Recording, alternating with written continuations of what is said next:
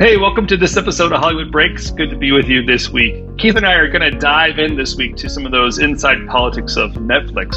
Is the culture really changing, or is the big brother watching over their internal people? Because there's been a little bit of shakeup there. But we also make note that they hopefully are making progress in improving some of those Netflix quality movies by creating new leadership in the movie space. So we'll see what they're doing. We also cover our ideas of how G.I. Joe is going to take over the marketplace and be the next big franchise, possibly, and what this old movie is that M. Night's doing, and will that revive the theaters in a way that Quiet Place did, unlike what Black Widow had at the later end of their release. So stay tuned. Thanks for being watching, and we'll see you soon.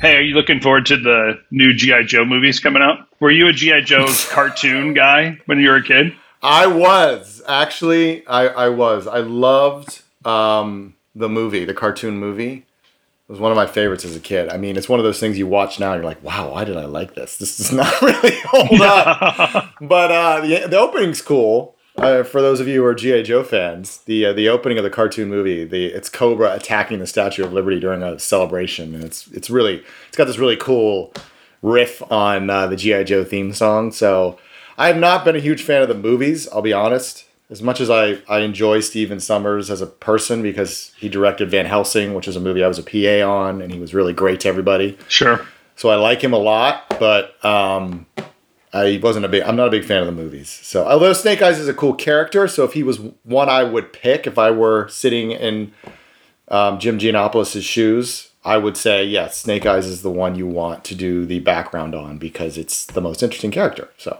although I will not be seeing it. Yeah, I'm curious though, so I just asked my kids do they even know who G.I. Joe is? Because, I think for us, we had the figurine first. And then, of course, right, as a good Mattel brand did, it turns those figurines into content, right? So that's the experience we had. So we had almost a relationship with the characters and playing it in our imagination when we were kids. And so when it was on screen, it was a big deal for us. I think without that, are we going to know who this person is? Or are they going to give us enough background that we will, even if you're not familiar with the character, will they give us that right background to it? So it would be great for my kids to know who G.I. Joe is. It'd be great for my kids to know who Evel Knievel is. There's some really cool things that we had when we were kids. The first movie was a success, and which is why they made a second one. But I don't really know if it penetrated enough to make it worthwhile to make an origin story. Yeah. I mean, they chose Snake Eyes because he's one of the most popular characters in the franchise. But I'm the same with my kids. I said G.I. Joe. I was humming a theme song this week, and my kids are like, "What is that?" And I'm like, "It's G.I. Joe." "What's G.I. Joe?" And I'm like, "It's like soldiers." They're like, "Boring. Okay, I'm on to the next thing." Yeah, right. So it's cool. I mean, listen, I don't know. I think their midnights were like 1.3 or something like that. Not spectacular. I think right now they're calling it mid-teens. I think they'll be fortunate if they get that. Obviously, a 2 would be a great thing for them, for Paramount, but I don't know if they're going to get there. It's tough to say. It's a good franchise play. Why not? You have all the characters. You got to keep the franchise alive. I mean, look at Fast and Furious. Everyone said it's dead at 3 when they did that one in Tokyo, and all of a sudden they brought it back, and now we just wish it was dead at 3. Now it's not going to be dead till we hit Fast 150. Yeah, exactly. And they bring back a hologram of Vin Diesel, so he can bring his family together. Which we need a much more clever name. We need a really clever name for 50. Yes, or just maybe when we hit the 20 and it's double X's. Like FXX or whatever. XX. Get something. Yeah, do it with the Super Bowl. You could do total Super Bowl move. Fat FFXIV or something like that. So the movie that I worked on years ago, with this Evel Knievel movie, is finally turned into a documentary and is coming out today on Disney Plus. I haven't seen it yet on Disney Plus, but I can't wait to see it. Really? It's called Stuntman. Yeah. Nice. And I've been seeing all these promos, and the shot is Eddie Braun, who was the stuntman that reenacted Evel Knievel's Snake River jump. Oh, okay. And accomplished the jump. The rocket ship that's in there was literally in the in the back of my van. I had to drive it from Idaho to the place that we're going to build it in Los Angeles. And my kid, nice. Connor, who Connor was the guy, and Emmett was the guys driving it down to LA and dropping it off at the model builder that put it up together. So to see that rocket ship is just brings me home. It's so cool. See, that's a great story. Those are one of those legendary Hollywood stories that everybody has. Like, I remember when I was working on the Sony lot, I would always be walking sort of by where they kept all the props, and right there was Ghostbuster 1. And every time I'd walk past it, I'd want to walk in there and just sit in it, but I didn't have the guts to do it. Oh, yeah. But I was like, oh my God, it's Ghostbuster 1. That's so cute. That's so cool. So anyway. But you have to bring your kids along. So my kids met Evel Knievel through that project I was doing, and I started buying them Evel Knievel t-shirts and all that kind of stuff. That's cool. I mean, to be honest, the Knievel family is, legendarily difficult to work with, and that was some of the issues we were coming against. So I'm glad that what we intended to make is finally come out with something else. And Dwayne Johnson was one of the EPs on the final film, so I think that probably put over the finish line. But yeah, that probably helped a lot. It's cool to see something come to completion. But yeah, to me, it's like the nostalgia, G.I. Joe, Evel Knievel, whatever this stuff is, to get our kids to appreciate what we appreciate. It also gives a sense of the true reality of what we call development hell. Sometimes projects can just sit in morbidity for years upon years, and then all of a sudden they find a life, or they find a distributor, or whoever was causing the problems. All of a sudden is not as much of a problem anymore. Yeah, and then you finally get the project out there. No, in our case, we were greenlit for a Fox TV special live event when he was going to reenact the jump. It was greenlit 40th anniversary of Jump. Oh, I think I remember this. Yeah. It was totally ready to go. Yep. And then I think one of the Walendas or something like that had an issue earlier on in the same year, and that kind of frightened the network. And then they canceled all the high risk stuff. So there was someone going to Everest, and the Walendas were doing a thing, and we were going to do this Evel Knievel jump, and they canceled all high risk things. So we were frontline developing a live event. Slash is a good friend of the stuntman Eddie, and he was going to perform, a concert beforehand. It was a really cool idea, and then it became okay, maybe we can just get it off the ground and get it over so that whole and then maybe we can actually make it happen. Could we even just get the thing across the river? But the backstory is really cool because the original engineer who was blamed for it not getting over the river, his son wanted to reenact it to prove his dad's rocket could make it. So there's a really cool backstory. I love being part of it. That's cool. Nice. And Hollywood has that ability to, and I'll say this, I think this is what I love about the OTT platforms is Hollywood has this ability to find stories and pull them out, right? So you can relearn about, the beginning of hip hop. Yeah. That the Straight Outta Compton movie was really insightful and things that it took forever to get made. Nobody wanted to make it. So OTT platforms like this, because it's a documentary, OTT has its ability to do it. And I think that's some of the fun stuff of having, this plugged in environment where Disney's picking things up, Netflix is picking things up, and things are being pulled out of nowhere. Mm-hmm. But as we said, some of the original content just suffers from it, I think, too. Trying to constantly produce original content and the quality that's missing in making original content, especially Netflix, my favorite thing to pick on. It hurts. Yeah. Well, you'll be happy to know that this has been kind of a bumpy week for Netflix. They've been in the news quite a bit. First off, there's sort of been a fallout because Robin and I talked about this last week while you were sunning yourself at whatever tropical location you were at, Tim. And we talked a little bit about this, and I did miss you guys. Just in case you want to know, I did miss you. Likewise. He said with true sincerity. So, we talked a little bit about this, that, 3 senior marketing execs in the film marketing department were fired because they were caught talking smack on Slack about Jonathan Helfgott, who's a former Fox colleague of mine, and the CMO at Netflix. And it got to the point, the Hollywood Reporter released the article, which is why we talked about it on Friday. And then Ted Sarandos comes out on Monday, I think, on LinkedIn and tries to give more context to it, because I think they felt like they were getting a lot of backslash against, or pushback, I should say. Backlash, yeah. Against this idea of, like they were watching their Slack channels, which when you buy an enterprise account on Slack, as I explained last week, you have the right to get records of the conversations.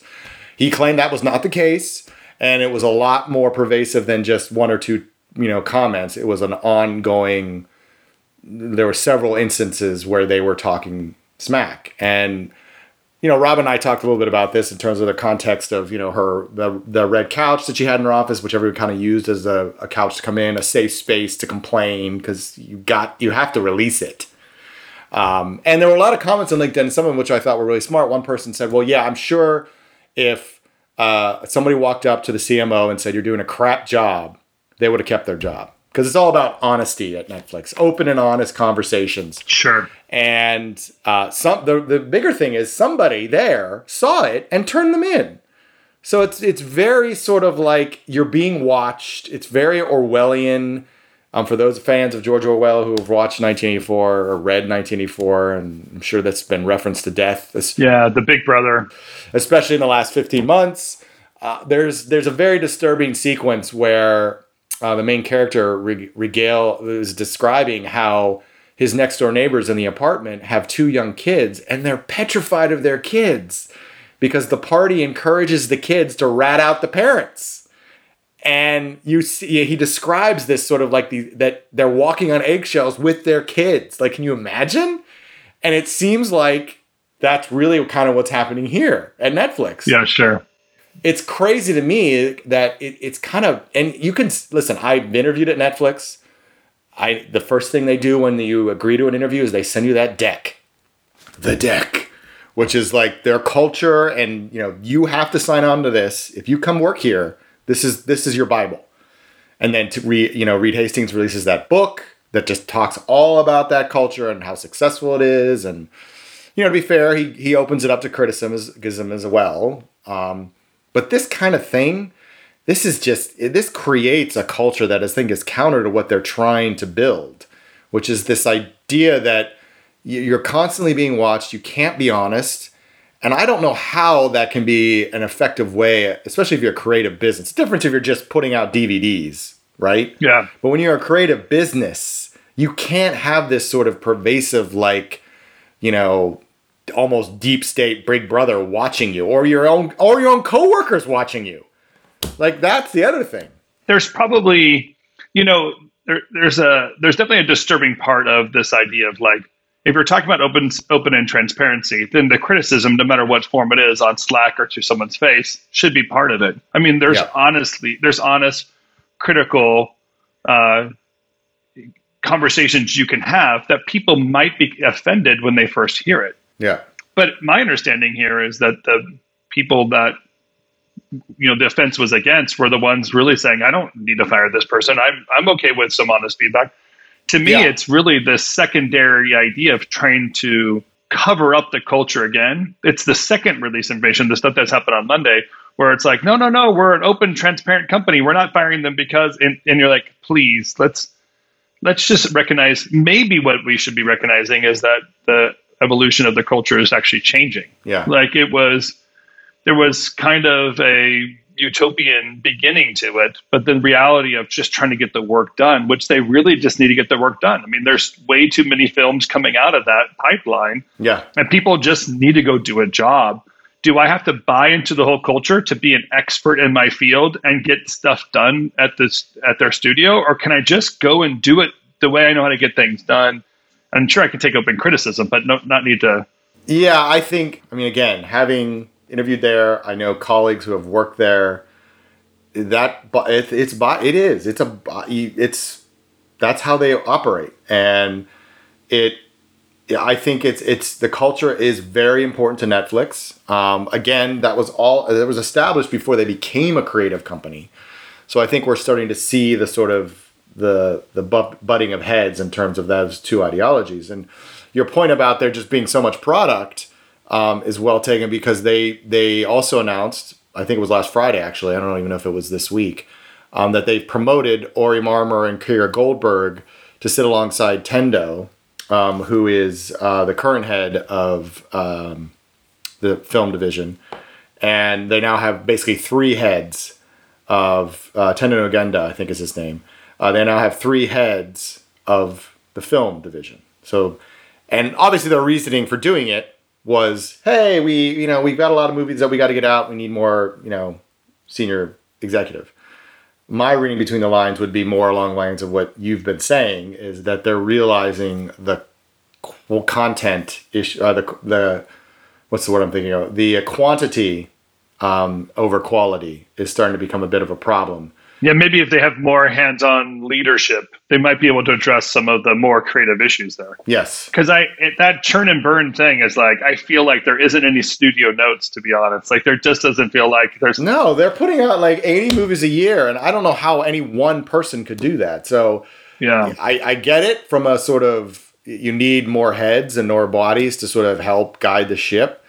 But at the same time, this on top of some of the changes they've made on the TV side, and some of the gangbuster numbers that came out this week for HBO Max, Disney Plus obviously crushing it with Loki. They've got a lot of competition now. And they know now that they can't just be top dog because they have 200 million subscribers. And their quarterly report this week was not stellar. They missed the mark with Wall Street, which, if you miss the mark with Wall Street, especially with you're a darling of Wall Street like Netflix, people are gonna notice. They try to defray that attention by talking about a little bit about gaming and how they're diversifying their content offerings, so they're just not reliant on TV and movies, which I think is smart on their part, because they're going to need to do that, because they'll be the first, really, because Disney Plus hasn't done it yet, HBO Max hasn't done it, Peacock. There's other players getting into the game. We've had Sean on Gearbox Software talk about what they're doing on the content side.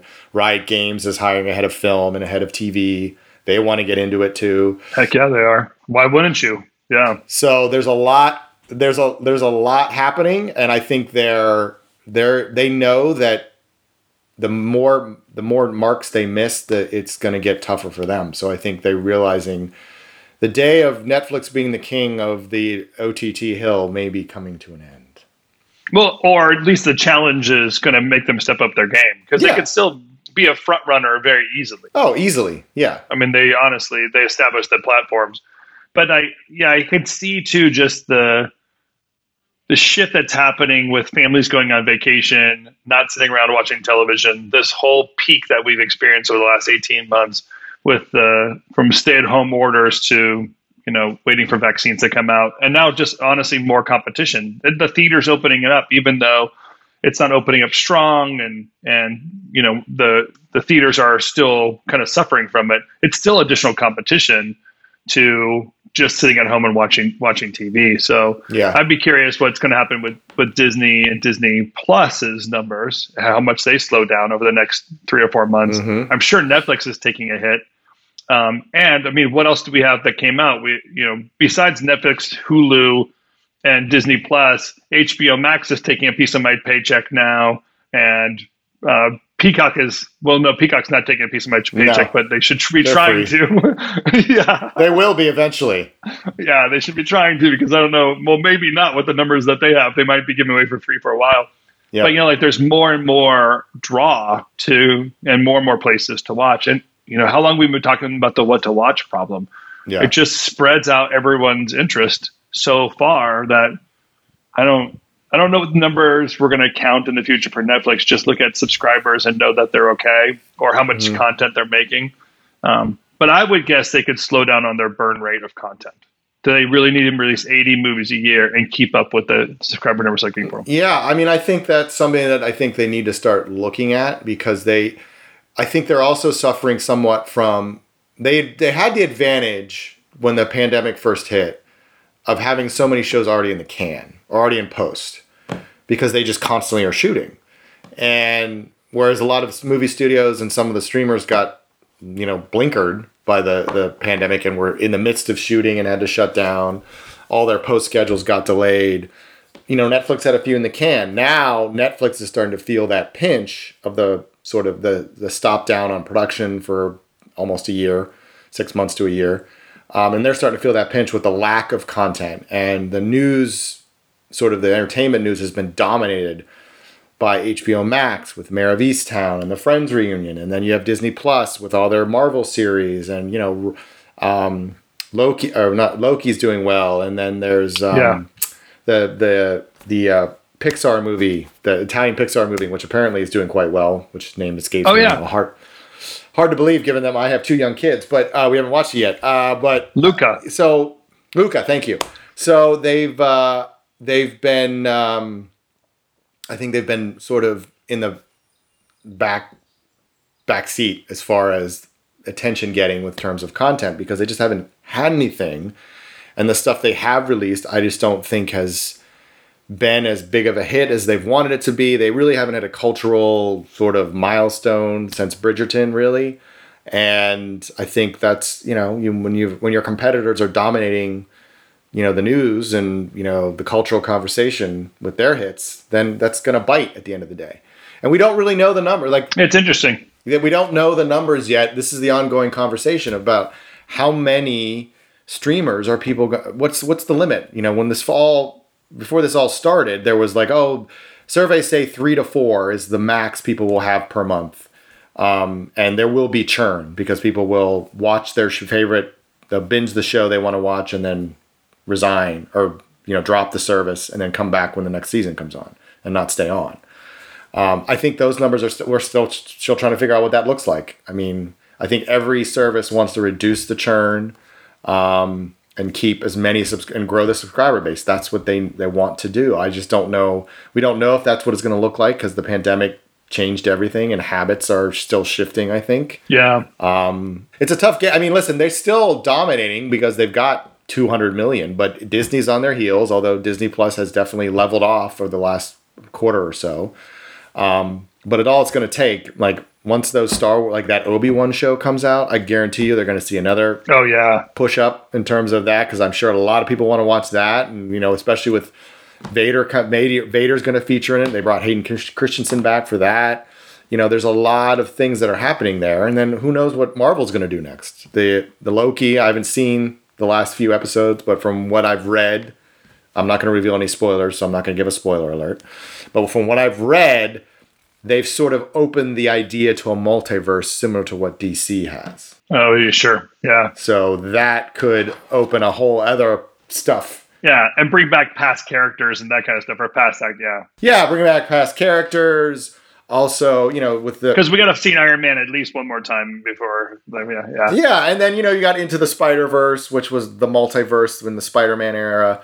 So, and, they haven't touched X-Men yet. They still have the Fox properties to mess around with. Do you think that it's like the feedback that the studio or the theaters are giving and the pushback they're giving to this Black Widow thing, basically saying, if it was a theatrical release, we would send a theatrical only release, we would send different numbers than if we were, dual release on Disney and Disney Plus and the theaters. Do you think that's a legitimate argument? I mean, there's probably some very obvious truth that I've like, well, if you only had it in the theaters, that's the only place to see it. The theaters would have made more number, or we would have seen higher numbers. Yeah, I mean... But did it have any traction to say more people or less people saw it because of the way it was released, or everyone who wanted to see it saw it? It's tough to say. I mean, I mean, listen, there are a lot of theories floating around. One of the theories is, that this was, Black Widow, she's already dead, first off, and this was sort of an in-between between the final Avenger movies, and I don't know if that played a factor in it, or maybe people are just marveled out. It's tough to say. I mean, I don't know if everyone's rushing back to the theater, and I don't know if it would have been $100 million hit. I don't get the sense necessarily that that's a very accurate assessment. Listen, the theaters are fighting for survival, and they clearly want things to go. What they want is it to go back where it's just released in theaters, and then, okay, the windows has to shrink. We get that. So it goes back to that, and then a 45-day release window. But the financials that they release on Black Widow opening weekend, those are pretty decent numbers for Disney. Granted that what they get out of the $60 million that they supposedly made on Disney Premier Access, the numbers are all over the place in terms of the percentage of that they get from that. They have to pay out a certain amount to Amazon and Apple for the platform hosting and all that kind of stuff. But there's not bad numbers. It gives them the flexibility to be like, okay, listen, maybe this is sort of where Kareem Daniels' group is going to start to play more. Like, let's look at where this movie is going to play best, where the audience for this movie lives. Is it a theatrical play? Can we do sort of a, platform release in theaters and then release it premium on? It gives the studios flexibility, which is something they've been begging for. And the studios and the exhibitors have been hard-pressed to be like, no, we're not doing that. And Robin brought this up last week, what I think is a very salient point. They don't want to change. They just want things to be the way they were. I mean, when you go to a CinemaCon, with the exception of some of the independent owners, it's a bunch of guys, to be quite frank, who have been doing this for 30 years. And they just want to keep doing what they've been doing. They want to just come to these little events and smooze with stars and go back to, and let's just keep things the way they are because it's been working. It's like, no, it hasn't been working. You've all just been sort of blinkered for the last 5 years or so. And now the pandemic, which we've said ad nauseum, has forced a lot of these issues to the forefront. And, I say this, I credit Universal with saying, okay, we'll work with you guys. And Paramount with saying, you know what? No, this is a theatrical release. And there will be movies like that. I mean, there will be movies where the sense is this belongs in theaters. Well, and I saw it. I thought it was very perfect for a theatrical release. I thought it was well made. It was in the Marvel vein. It wasn't in the same production quality as the TV shows that they're coming up with. But there's something that I've been thinking about with that of it truly, you can tell it's the beginning of a TV show. If you wait till the scene after the credits with Julia Louis-Dreyfus, like they're basically saying, we're about ready to launch the next Loki, follow-up here from our movie to that. So as a Disney Plus release, you're like, maybe internally they said, well, let's keep it on the Disney Plus platform because this is just the premiere or the premiere for our new TV show. It's extra long and we'll bring in the Scarlett Johansson as the star to give us that launch point. But as a theatrical release, I thought it was pretty legitimate there. I think that the drop off is, one related to like the numbers were really great in the weekend. If I was telling somebody, hey, you should watch Black Widow and they can tune into it tonight on Disney Plus, they didn't have to go to the theater and see it. So the word of mouth force people to find the easiest possible path to seeing it. And I'll bet you, truly just the easy access to it, I'll bet you piracy. Yeah. Like, why pay if your friend's willing to stream it over his iPhone from his TV set to your house? Like, the technology is there. That's definitely a big issue, that the piracy angle, because it's basically a clean, unwatermarked copy of the movie available. Yeah. And it was, I think, one of the highest pirated movies on some of the several pirate sites. So I think that definitely lends to it. But again, I think it just shows that I should also say that because it's Disney, the exhibitors have always had a pugilistic battle with Disney. Like, Disney's always been sort of hardcore because they've got these big titles that everybody wants to see.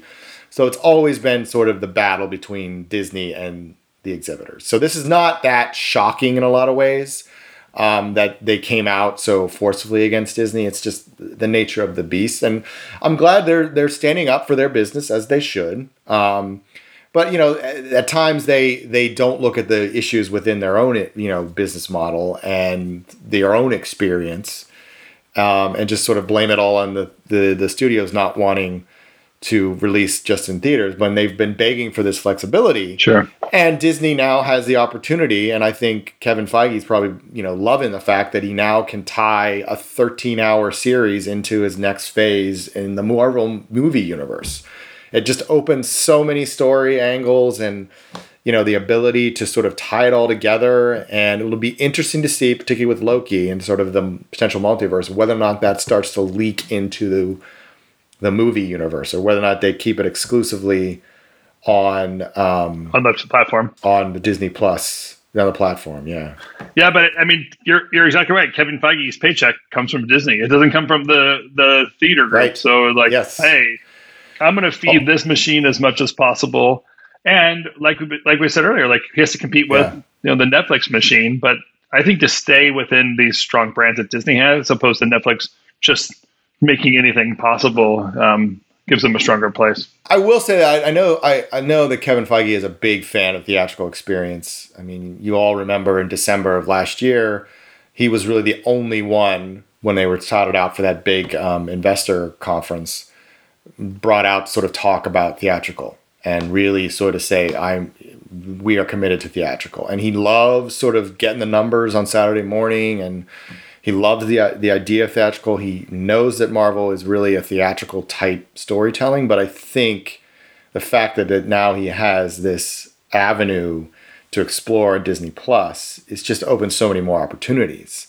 And, I think they want the flexibility to play around with it. And we'll see once things start to open up even more and everyone feels like the normalcy has returned, then maybe Marvel will be exclusively theatrical. But I don't think that time is here just yet. That's fair. Yeah. So one last thing before we wrap up is this M. Night movie that's coming out, Old. Oh, Old. That's theatrical only, right? Oh, yes, I believe it is. Yes. Yeah. I truly can't wait to see it. I'm an M. Night fan. I love the twist out there. Yeah. It's a fun premise there. But also our buddies at Alchemy, they did the visual effects. Some of the visual effects in there. So yes. Yeah. So, it's great. I'm happy because, everyone here knows, I'm a big proponent of pulling the locust of entertainment away from New York and LA. So the fact that a visual effects shop based in New York and Philadelphia had the opportunity to work on a big M. Night movie. And M. Night's a big Philadelphia proponent too. He lives there. Yeah, he is. He shoots in Philadelphia pretty much, well, with the exception of Old, because I don't believe we have scenic beach property. Beachfront. Unless you want to shoot in a Jersey Shore, but that's a completely different movie. Yeah. So I'm I loved M. Night when he first came out. He got a little rocky with Lady in the Water, and The Village was not my. I love Signs. I know a lot of people don't, but I love Signs. I think it's great. Oh, Signs is good. I like Village though. Yeah, Village was bad. I mean, I love Signs for its Hitchcockian references. Yeah. Particularly with the opening title sequence where it just prepares you to be scared. Yeah, very, very well done. But, and yes, I believe it's only theatrical. It's horror, so that's one of those movies that's perfect for theatrical. I'll be curious to see if this is one of the movies that falls under Universal's new deal with some of the exhibitors as far as when things go to Peacock, and when they go to a platform, or when they go to SVOD. Oh, sure. And whether or not this is going to fit that mold. Because right now, as I said, I think last night they had 1.4 nights, and I think Snake Eyes was 1.3, 1.2, which doesn't necessarily bode for a hearty opening weekend, but we'll see. I don't know. But Quiet Place was in the theaters for so long because it was the only thing to watch, and it's a great experience. Yeah. So I could see this one coming in and competing with Quiet Place and having the same kind of long run. So yeah, I will say though, Quiet Place did have John Krasinski basically flying all over the country, walking into theaters and getting people amped to see it. Oh, and sure. I think that having that kind of personality, he's very Hugh Jackman in that way, in terms of just wanting to work his butt off to get people excited to see the movie. I think that helps immensely. I don't really think Old really has that. I haven't really seen any press. Granted, I'm up here in Maine not watching TV, so it could be all over. No, I haven't seen much either. But I haven't really seen much talk about it. And I think there's a lot of hesitancy in terms of what you spend on your marketing in this current environment versus just holding that spend down and then releasing the theaters with the hope that it'll eventually go to Peacock and drive some subs there as well. Well, I'm going to watch it. I'm going to go see it and I'll report back. Yeah, I'm curious. I don't know if you're going to be able to see it in May. I drive about an hour to get to a movie theater, so I don't think it's going to happen. Yeah, you're not going to. And yes, I did not harass you about your beautiful background. It's so lovely. I even made this little tower of boxes for you so that you didn't have to see the rest of the mess. It looks like it's a puzzle. Like it's almost like a Rubik's Cube that needs to be fixed. I could have put it all together. Yeah. This is my Zipline company, ziplinegear.com. So I'm in the warehouse today. Ziplinegear.com. Ziplinegear.com. Ziplinegear.com. And we'll put that in the notes just in case. Yeah, we'll put that in the notes. But that's our advertising for the year. I was in the warehouse today, and I was like, okay, you can't look at all the special stuff on the other side of these boxes. Yeah. So I built these boxes so pretty, for you. Tim. So pretty. Well, I like I said at the pre-show, our viewers have gotten used to having rotating backgrounds. I basically have two. I have Maine and my beautiful, look like I'm in a sailboat office, and then I have my location in Philadelphia. You are the world traveler, so we never know wherever I need to be. Wherever you need to be. So I think our viewers are going to be excited to see that there's another background that Tim has not quite used yet. We've had hotel rooms, Oregon, Orange County. So who knows what's next? Now we have your zipline company. I'm a busy man, Keith. This is Hollywood. This is what it looks like. This is what you got to do, man. You're making things happen. All right. Speaking of traveling, we have to thank Lydia because she's on vacation in Turkey, but she still helped us produce the show today. So Lydia, thanks for keeping us on track. Lydia actually shows up, Tim. She shows up on vacation, unlike some people. I appreciate that. Mm-hmm. I appreciate my staff at ziplinegear.com and those people putting backyard zip lines together, letting me use the office space today. And I thanks to you and Robin for filling in for me last week so I can visit my kids in Colorado. Yeah. It's good to have you guys down. Kids. I know. They suck up a lot of time. I get it. It's happening more and more. Yeah. Well, good to see you, my friend. I'm glad we are always good to see you. Make things happen. And if you like what you hear, please subscribe. Keep on subscribing and tell your friends about us. We appreciate you being part of what's going on there. By the way, we do have upcoming episodes where with some guests, and we'll come up with those shortly. So pay attention. But we'd also love to hear from you. If there's certain questions or ideas that you want to have that we need to address, or thoughts that you have about this stuff, please give us feedback in the comments. We'd love to hear more of that too. Until next week, it's good to be with you on Hollywood Breaks. Thank you, Keith. Thank you, everybody, and we'll see you later. Thank you, Tim. All right, bye. See you next week.